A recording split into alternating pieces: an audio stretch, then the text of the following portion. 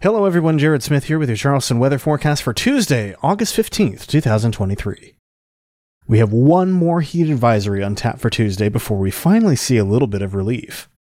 We'll start the day in the mid to upper 70s to around 80 degrees near the coast, before warming into the mid-90s by afternoon.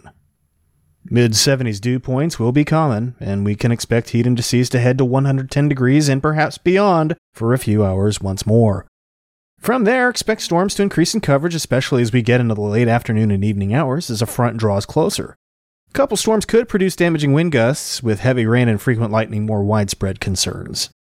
We stay unsettled each afternoon Wednesday and Thursday as the front hangs around, helping to instigate scattered and numerous thunderstorms each day.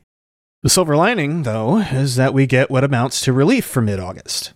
Highs on Wednesday and Thursday should be around 90 degrees. It's possible that we may not even crack 90 degrees in some spots, especially on Thursday.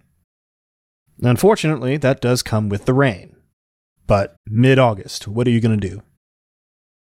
Now, as we get into Friday, we start to get back to a more normal summertime regime once more, with scattered afternoon thunderstorms and highs in the low 90s. Thankfully, dew points will not be quite as high, mixing down to around 70 degrees in the afternoon. And that should keep the heat index from getting too far out of hand. That's not to say it's not going to be toasty, but it's certainly not going to be anything like what we've experienced the past few days.